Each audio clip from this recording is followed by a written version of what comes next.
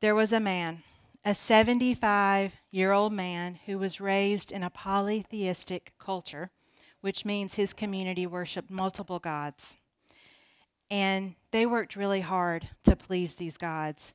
But these gods were unpredictable, and they paid no attention to the humans. The humans existed to serve them. But the humans wanted their lives to go well. They believed that they needed the gods' help. They wanted good fortune, prosperity, and protection. They needed fertile land so that they could eat. They needed children to pass on their names. And they tried to earn blessings by making these gods happy. Have you ever tried to control life by behaving in certain ways so that God is entitled to bless you?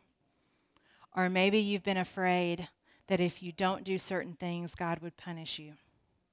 If you've ever felt that way, then you might know a little bit about what it was like to live in this culture. And this man that I began telling you about, well, his name is Abram, which means exalted father, but actually he wasn't a father. And at this time, he was 75 years old, and his wife was 65 years old. And then one day, God, the one and only God, came to him and told him that he was going to bless him and make his name great. He told him that his descendants would be many and that he would inherit land and that the whole world would be blessed through his seed. All of the things that the people in his homeland tried to get from the gods. God promised him descendants, land, a great name, but it wasn't just for him. It was so that everyone would be blessed through him. And God told him that he needed to leave and go to a land that he would be shown. And actually, he lived in a very prosperous city called Ur. And he was quite wealthy. In other words, he lived comfortably in a bustling city of trade. But Abram obeyed. He asked God, where? And God said, I'll show you. And this man went. His life took a 180-degree turn. Maybe God separated him from his homeland and the people there because he wanted to teach him a new way of life. He wanted to teach him a new way of relating to God. God gave him unconditional relationship through a covenant, and that was nothing like he had ever experienced. He had never known or believed in a God who cared about humans and wanted to live in a relationship with them. That would take some getting used to. This man's name was Abram. It would later be changed to Abraham, so we'll just call him Abraham tonight. His name did become great, and he did inherit land, and his descendants are as many as the stars in the sky. And he grew in his faith and in his ability to trust God. And when we were children, we learned a song about him. Do y'all remember that song? Father Abraham had many sons. Many sons had Father Abraham, and I am one of them, and so are you. So let's just praise the Lord. Very good. That's right. So we have a lot to talk about tonight, about this man named Abraham and the hope of redemption that God began to bring through him. But first, I want to ask you guys to pull out your timelines because we want to look at where we've been and now where we're going. Because we are moving into a new period, and we're also moving into a new letter on the front of your book. So you guys know that this curriculum is called Casket Empty, and the word casket represents God's redemptive plan through the Old Testament. So each letter represents something so that it's easier for you to remember God's redemptive history. So casket stands for creation, Abraham, Sinai, kings, exile, and temple. Very good. And we're going to memorize that. By the end of this course, you're going to know that. And then, of course, empty is the New Testament course, and it stands for expectations, Messiah, Pentecost, teaching, and yet to come. So let's talk about creation, because tonight we're moving from creation to Abraham, the C to the A. So I want to ask you to look at your timeline, and let's talk about some of the things that we learned when we were talking about how God created the world, his original design. What are some of the things you learned from that?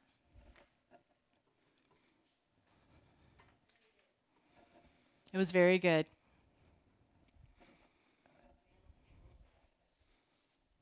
Yep. Say that again. Yep. Man was to rule. There was a mandate.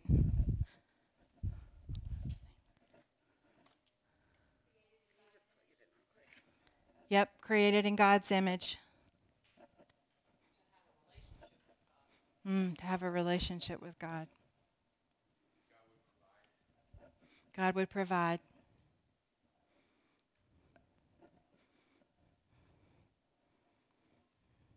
God really showed what his original design was, right? We saw how he meant for the world to be, how he meant for his relationship with humanity to be. And then, of course, we know the fall. What were your takeaways from that?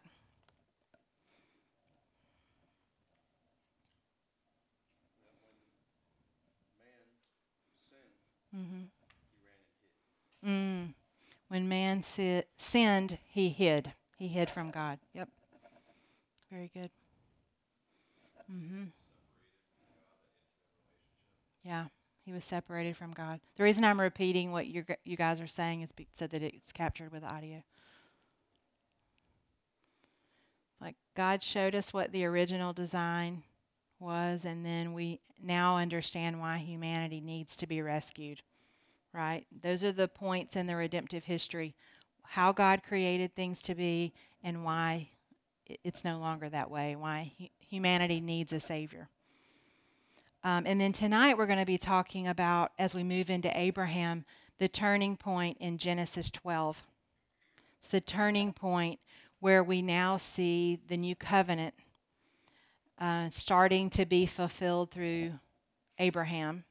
And we see this hope for restored blessing, for restored relationship. So that's what we're going to talk about tonight. But first, we're going to start with a table discussion, okay? Our first table discussion. Where do I point it, Megan?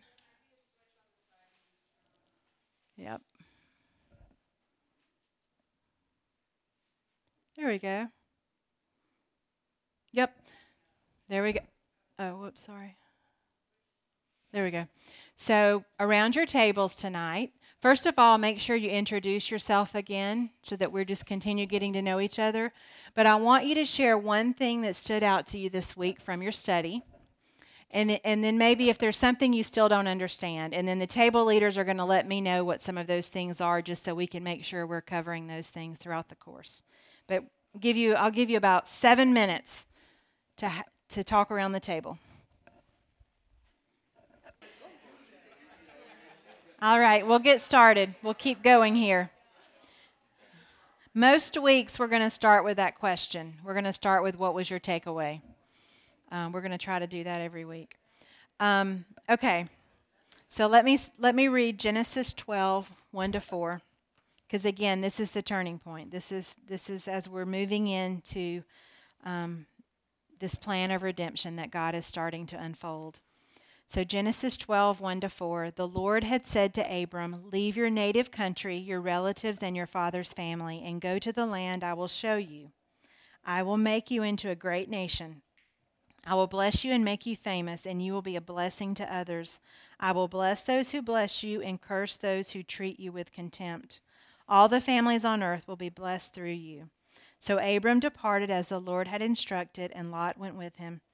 Abram was 75 years old when he left Haran. So Abraham is a very significant character in the redemptive story. You might recall how many times in the Bible it talks about the God of Abraham, Isaac, and Jacob. That's a way that God describes himself, and it is because this is the beginning of this redemptive plan being unfolded through Abraham, Isaac, Jacob, and then, of course, you know Jacob's 12 sons are the 12 tribes of Israel, and then eventually to all nations. So these are the patriarchs of our faith, and you might think that tonight we're going to be looking at our faithancestry.com, okay? Our bottom line for tonight is God's plan for redemption is beginning to unfold through one man that became one family, that became one nation, that led to one Savior for the whole world. And if you're like me, I'm a context person. Even before I make a decision, I want to know everything, every piece of knowledge there is before I make a decision, because the context is so important to me. And I will say that as I read the Old Testament, I really have to understand the culture in order to properly interpret the scripture as I'm reading it. So I want to start talking a little bit about the culture of Abraham's time, because he, for 75 years, grew up in this polytheistic culture. And imagine how difficult it would be to just stop living those beliefs and those behaviors. So on this next slide, I've created, I hope you can read this, I've created these three columns. The first one is looking at that culture, that polytheistic culture that Abraham grew up in. And then the middle column is monotheism, which Christianity is. And then I just added that third column. I'm not going to really talk about that third column, but basically kind of more what our culture is today, people who don't believe in God.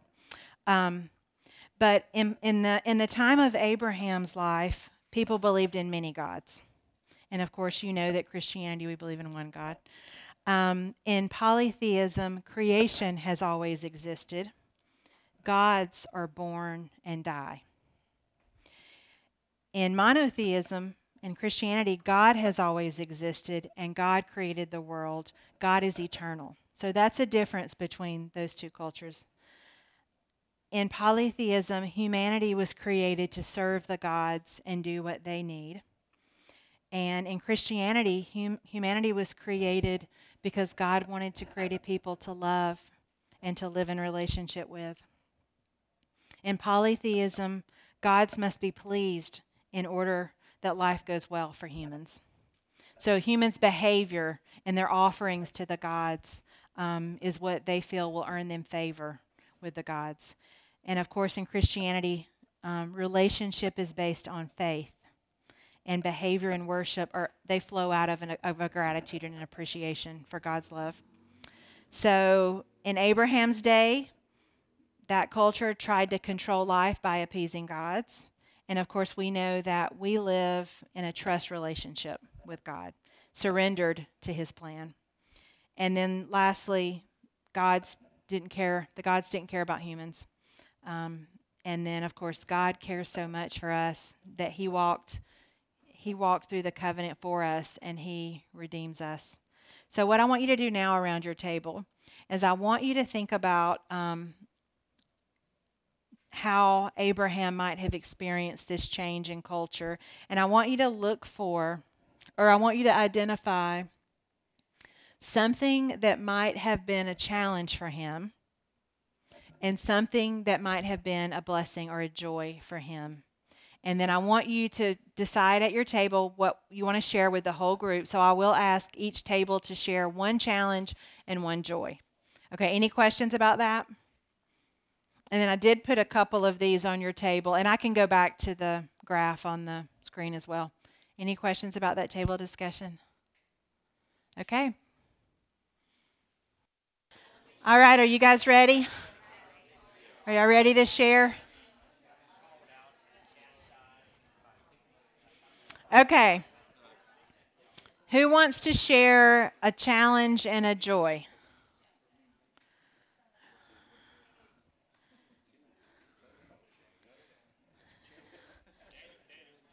It's a challenge. What are possible challenges that Abraham might have faced?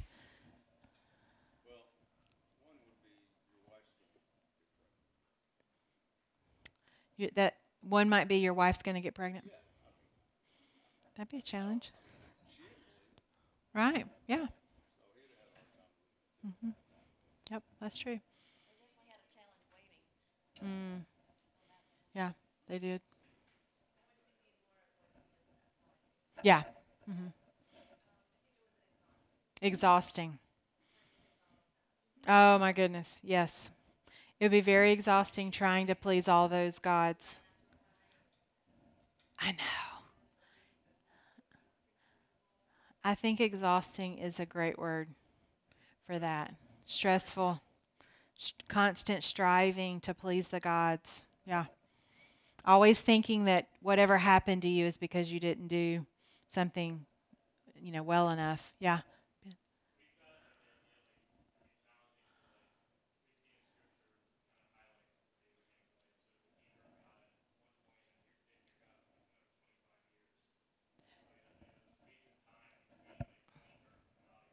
Yeah. Yeah.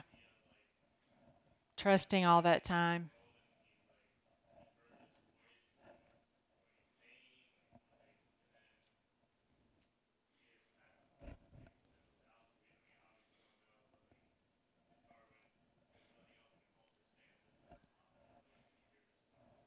Yeah, that's a good point. Right. That's good. Very good. Anything else that would be a challenge, you think, going from polytheism to monotheism?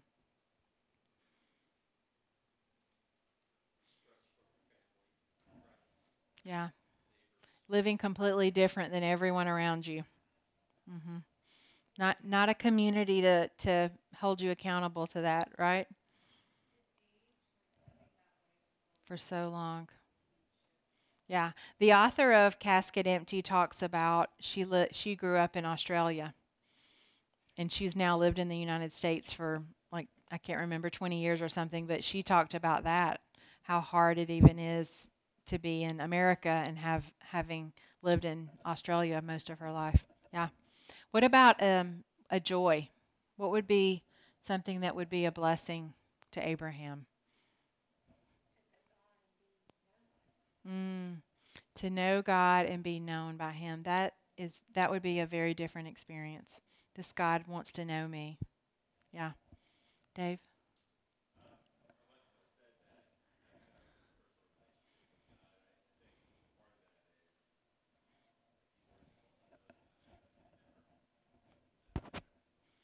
Mhm. Yeah, absolutely. Yep. They never fulfilled a promise. Yeah. Good point. Good observation. Right.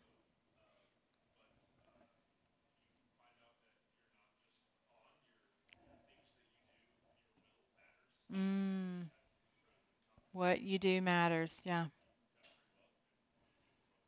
Mhm. That's good. Very good. Excellent. Um, we'll continue just kind of trying to get to know this culture because it's so different, isn't it?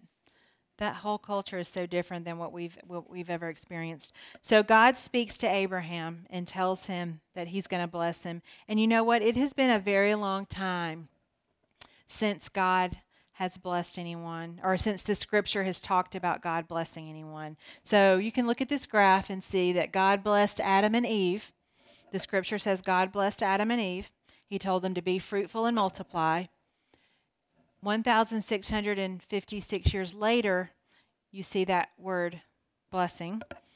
He blessed Noah. He reaffirmed the creation mandate.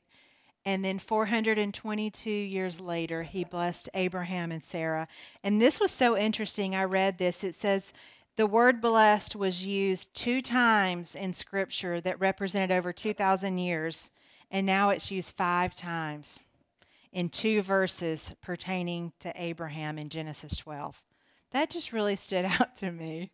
So, yeah, God promised to bless Abraham with land, that he would give him many descendants, a people. He would be the father of nations, and that everyone would be blessed through him, and that his name would be great. And then in Genesis 15, um, God restated the blessing, some of the blessings, and Abraham asked, "How will I know?" And then God gives him his word using something in that culture that Abraham would understand, a covenant. God cut a covenant. And of course, today that would be a contract, a notary, that kind of thing. But in that culture, that's what you did, is you cut a covenant. And so that covenant is known as the Abrahamic covenant. And we are going to do another quick table discussion. All of our table discussions are kind of at the beginning, and then we'll have some more teaching. But I want you. This is actually from your study guide. Um, I want you to talk about what do you learn from Genesis 15 about the Abrahamic covenant, who initiates it and guarantees it, and what is promised and foretold. So I'll give you a little bit of time to talk about the Abrahamic covenant, and then we will have a large group discussion on what you talked about. Was that long enough? Was that long enough? Okay. All right, let's talk. Oh, your table's a little slow. That's funny. Okay, what did you guys talk about? What did you learn about this cutting of this covenant? God initiated it. Nothing was required of Abraham. It's an unconditional covenant.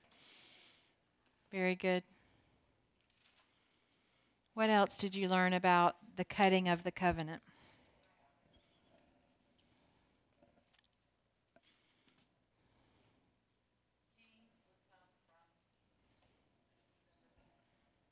Oh, yeah. Kings would be part of his descendants. Yeah, he would have a royal line. Right. You know, that word actually, in most translations, says made, but actually that word is cut.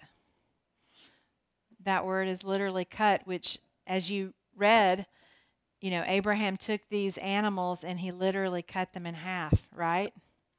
Very messy, very costly to sacrifice those animals. So he cut a heifer in half. He cut a goat in half, a ram in half. Think about how hard that would be to do. I mean, we read those words in the scripture and sometimes we don't just slow down and think, can you imagine doing that? And then laying them open. Um, and then why do you think God placed Abraham in a deep sleep?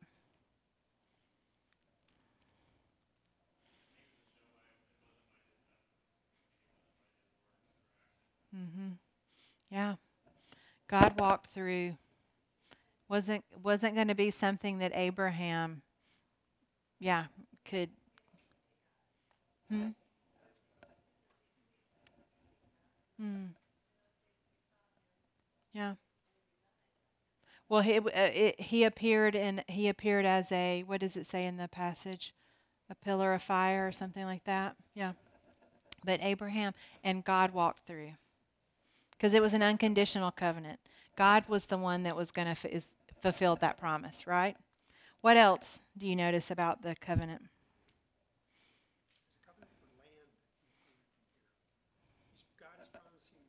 Mm-hmm. Mm-hmm. Mm-hmm. Yeah, that's part of the blessing, the promise. Mm-hmm. We're going to keep talking about these covenants because remember last week we talked about the Noahic covenant. And then tonight we're talking about the Abrahamic covenant. We'll continue talking about covenants. I hope you were able to watch that Bible Project video on covenants. It's really good if you didn't have a chance. Eventually we'll get to the book of Jeremiah and we'll begin talking about the new covenant, right? Um, so I'm going to go to this. I don't know why I keep wanting to create graphs. Because I don't typically like to create graphs, but I created another graph that we're going to look at a little bit. So these are the blessings that are tied to the covenant: land, seed, a people. All the peoples of the earth will be blessed through Abraham. He will become the father of nations, and his name will be great. And so we can kind of see here these two columns, or we see the column of what was promised, and then we see Abraham's reality. And then, of course, we see the future reality. So the first promise of land. Now, Abraham did have land when he was in Ur, but since he left Ur, he's a wanderer, never having a permanent home. In fact, the only land that was ever his was the land where he was buried. That's his current reality. And land is security, right? Land is security, but it also symbolizes rest. And ultimately, Abraham found rest in his heavenly home. Hebrews 11:16 says that Abraham was looking for a heavenly home, and we will inherit that same heavenly home. And of course, his descendants did eventually inherit the promised land. And then we look at seed. God will give Abraham descendants so numerous that you can't even count them. And this is the place of Abraham's greatest pain. This is the place of Abraham's greatest pain because he has no heir. And he most likely thought that Lot would be his heir. But then remember, Lot began to distance himself from Abraham. So then Abraham would have known, my heir is not going to be my nephew Lot. Then he thought he was going to have to adopt one of his servants, so Eleazar. But then remember in Genesis 15, God told him, no, it's going to be your biological son. So then what happened? So then Abraham thought, whoa, it's going to be my biological son. So then he thought it was going to be the son through Sarah's servant, Hagar. Remember? And as I thought about this, the word that kept coming to my mind is anticipation. That really stuck out to me. Abraham is trying to anticipate who his heir will be. It's important. He wants to know the plan. You ever wanted to know the plan? Right? Like, I want to know the plan. He wants to know what will happen. And even after he learns that his heir will be his biological son, he and Sarah decide to help God make that happen themselves, right?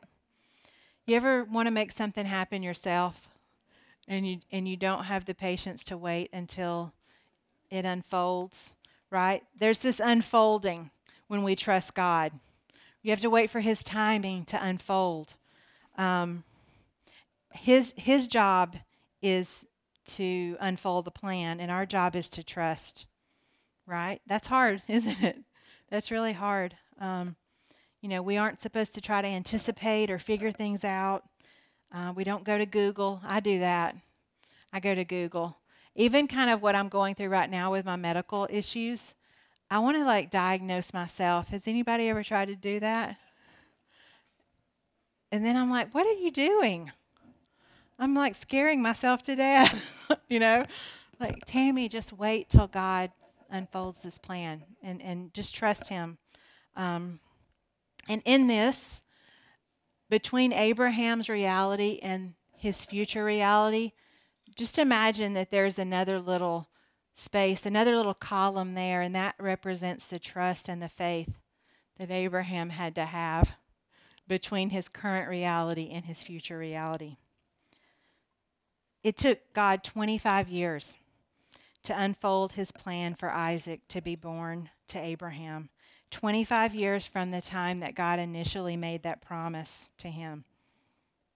It's a long time, 25 years.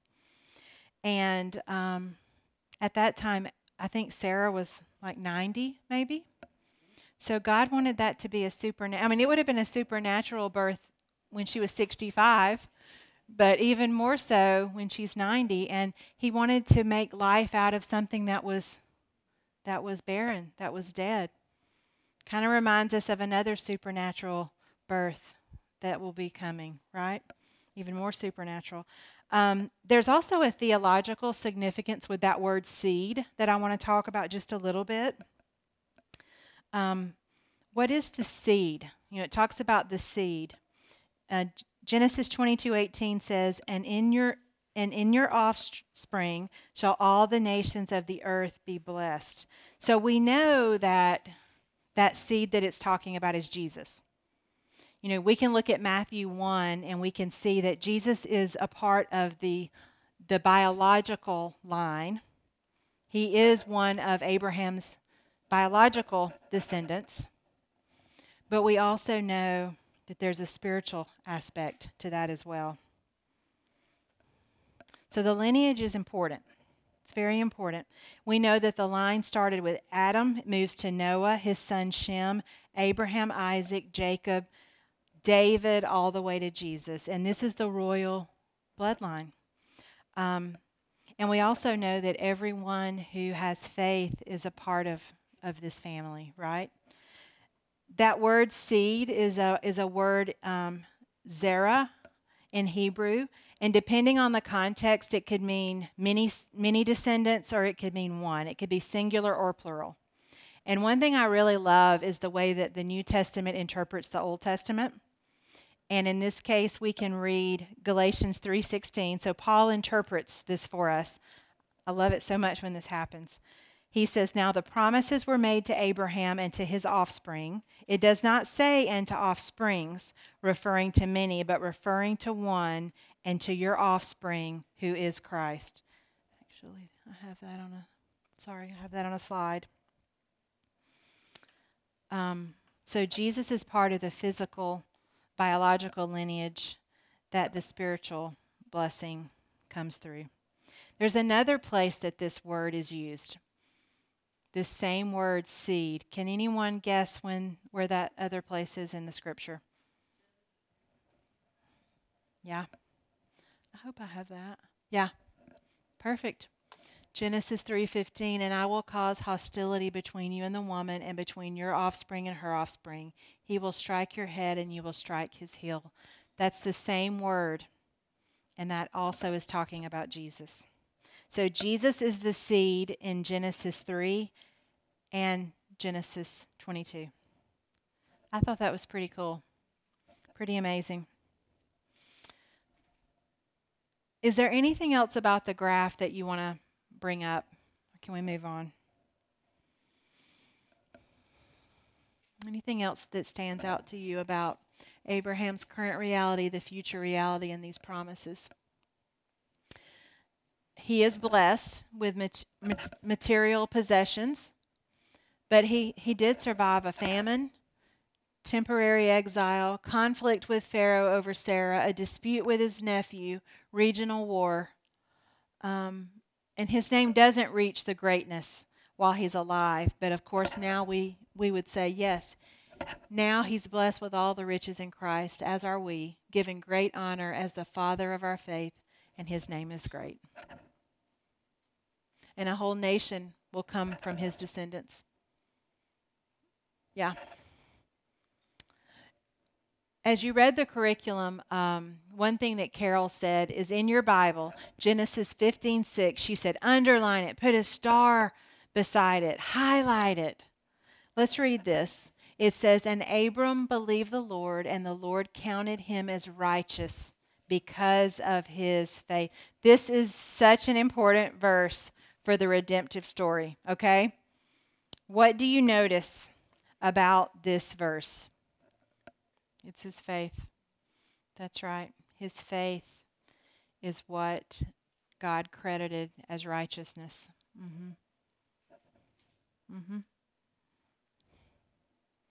So it's a very significant verse. Let's see what Romans. This is kind of exciting because we'll be studying this on Sunday morning in just a few weeks. Let's see what Romans says about Abraham's faith. Abraham never wavered in believing God's promise. In fact, his faith grew stronger, and in this he brought glory to God. He was fully convinced that God is able to do whatever he promises. And because of Abraham's faith, God counted him as righteous. And when God counted him as righteous, it wasn't just for Abraham's benefit, it was recorded for our benefit too, assuring us that God will also count us as righteous if we believe in him, the one who raised Jesus our Lord from the dead. He was handed over to die because of our sins, and he was raised to life to make us right with God. So we are Abraham's children, and we are also credited with righteousness through faith. It's faith. It always has been, right? When we have faith in the work of Christ, we're declared righteous. And we become a member of God's faith family. Faith family is the name of the chapter in our book. We become a member of God's faith family through our faith in Christ. And we're Abraham's descendants. You know, Father Abraham did have many sons and daughters. And I'm one of them, and so are you. Belonging to Christ makes us Abraham's offspring. You are part of this family and this story. That promise in Genesis 12, you're a part of it. You're one of those descendants. The real children of Abraham, then, are those who put their faith in God. And, of course, we know that the Gentiles were also a part of that plan. Non-Jewish people were part of that plan. From the beginning, this plan was for the entire world, for all nations. And God gave one man in the New Testament this special ministry of telling non-Jewish people that they are part of this promise. Who was that person? Paul. A couple of verses in Galatians here I wanted to read. Galatians 3:13 and 14, I think. But Christ has rescued us from the curse pronounced by the law. When he was hung on the cross, he took upon himself the curse for our wrongdoing. For it is written in the Scriptures, cursed is everyone who is hung on a tree. Through Christ Jesus, God has blessed the Gentiles with the same blessing he promised to Abraham, so that we who are believers might receive the promised Holy Spirit through faith. And then Galatians 3:28 is one of my very favorite verses. I love this verse so much. There's no longer Jew or Gentile, slave or free, male or female, for you are all one in Christ Jesus. That is such a beautiful verse and such a beautiful truth. We are one family, God's faith family. And you know what? One day we will stand shoulder to shoulder in heaven, all nations, all tribes. After this, I saw a vast crowd, too great to count, from every nation and tribe and people and language, standing in front of the throne and before the Lamb. They were clothed in white robes and held palm branches in their hands, and they were shouting with a great roar, "Salvation comes from our God who sits on the throne and from the Lamb." That's in Revelation. So we see the end of the story right there. We go from Genesis 12 to Revelation 7. Pretty amazing. On your table, you'll see a handout sheet, and it says, "What is biblical typology?" Okay? So when we read the scripture, we're looking for these moments because this course is about God's redemptive story. It's about God's redemptive history. So it's not a survey. We're not looking at everything in the Old Testament. We're looking at the moments, the characters, the events that are part of this redemptive story, right? But there's also something else we're looking for that we are noticing, and it's the foreshadowing of in the Old Testament of what will be fulfilled in the New Testament. So if you look at this, that first paragraph, it says typology is just a fancy way of saying symbols, foreshadowing, types of an object that represent something else. In the Jewish sacrificial system, they sacrificed a lamb at Passover. This was a type. In the New Testament, Jesus becomes the ultimate Passover lamb sacrifice. One thing I learned about typology that I did not know is on the back, and it says, as mentioned in the article above, a type must be explicitly mentioned in the New Testament. It's slightly different from an illustration. We may be able to draw parallels between the lives of Jesus and the lives of Old Testament heroes, such as Joseph or Daniel, but the New Testament never directly links the two. So to be considered something that's considered a typology is something that you'll read about also in the New Testament. So I thought for our next table discussion, which is our last table discussion, I want you to, let me get here. Oh, there we go. And this was one of your homework questions. You looked at the Abraham being tested. List the ways that you see Abraham's sacrifice of Isaac in Genesis 22 as a foreshadowing of the sacrifice of Christ. Okay? I'll give you we'll give you maybe 7 to 10 minutes to talk about that. And literally it'd be great if you make a list. If you truly make a list. It'd be great. All right, what came out during your discussion? What does your list say?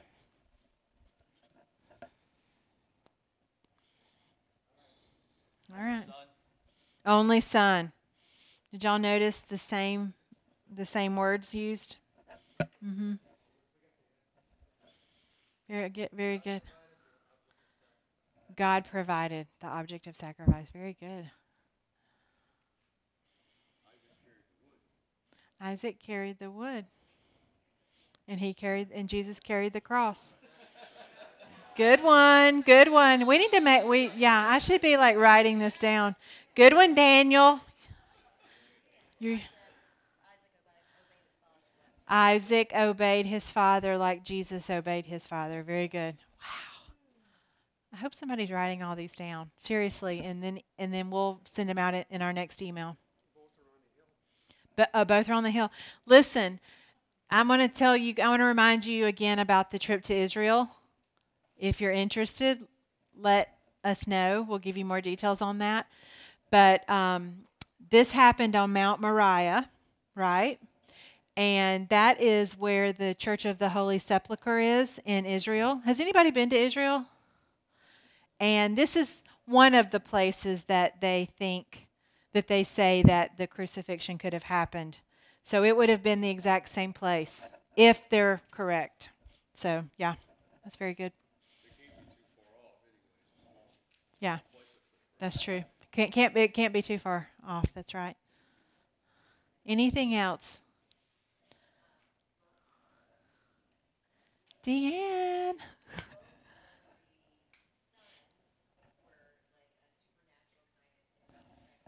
Yeah, both of them had like some kind of supernatural, yeah, conception. Yeah, a virgin or right. Neither were deserving. That's right. That's a good point. Very good.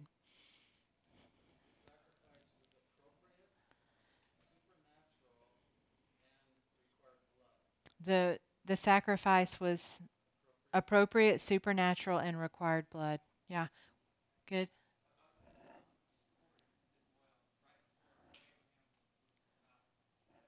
Okay, say that again. Say,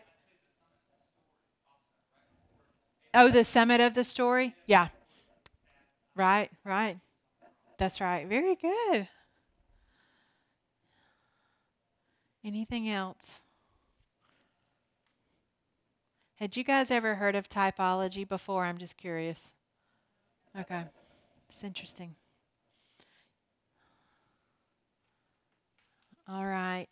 Um, let's circle back since we have a few extra minutes.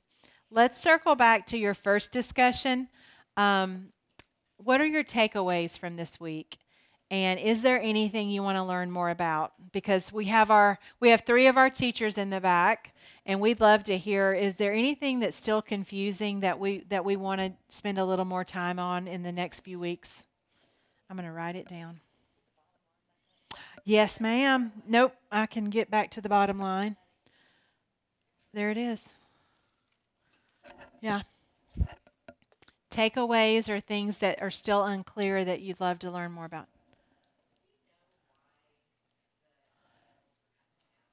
Why the animals were cut in half. Does anybody know why the animals were cut in half? I'm going to assume. Oh, Lisa, go ahead.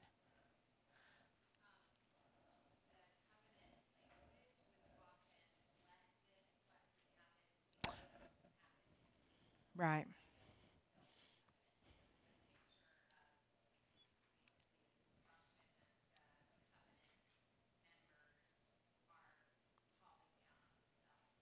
right. Did y'all hear that? I'm like struggling. I'm gonna say it into. I'm sorry. Yes, Yes, both individuals were to walk through a covenant. God did it. But yes, basically you're saying if I don't fulfill what I have promised, may what happened to these animals happen to me. Yeah, that's a good question. Well, he couldn't, right? His character wouldn't allow it, right? Right. Yeah, very good. Yeah, his character wouldn't allow it. He couldn't. Um, any other takeaways from the week? Maybe something that you learned, something that would help others, um, questions you may have. No worries if you don't. You know you can always respond to my email if there's something you want the teaching team to make sure we cover, questions you have, suggestions you have. We're really trying to create a learning environment here where we can ask any question, and even the teachers can say, what do you guys think? We don't know.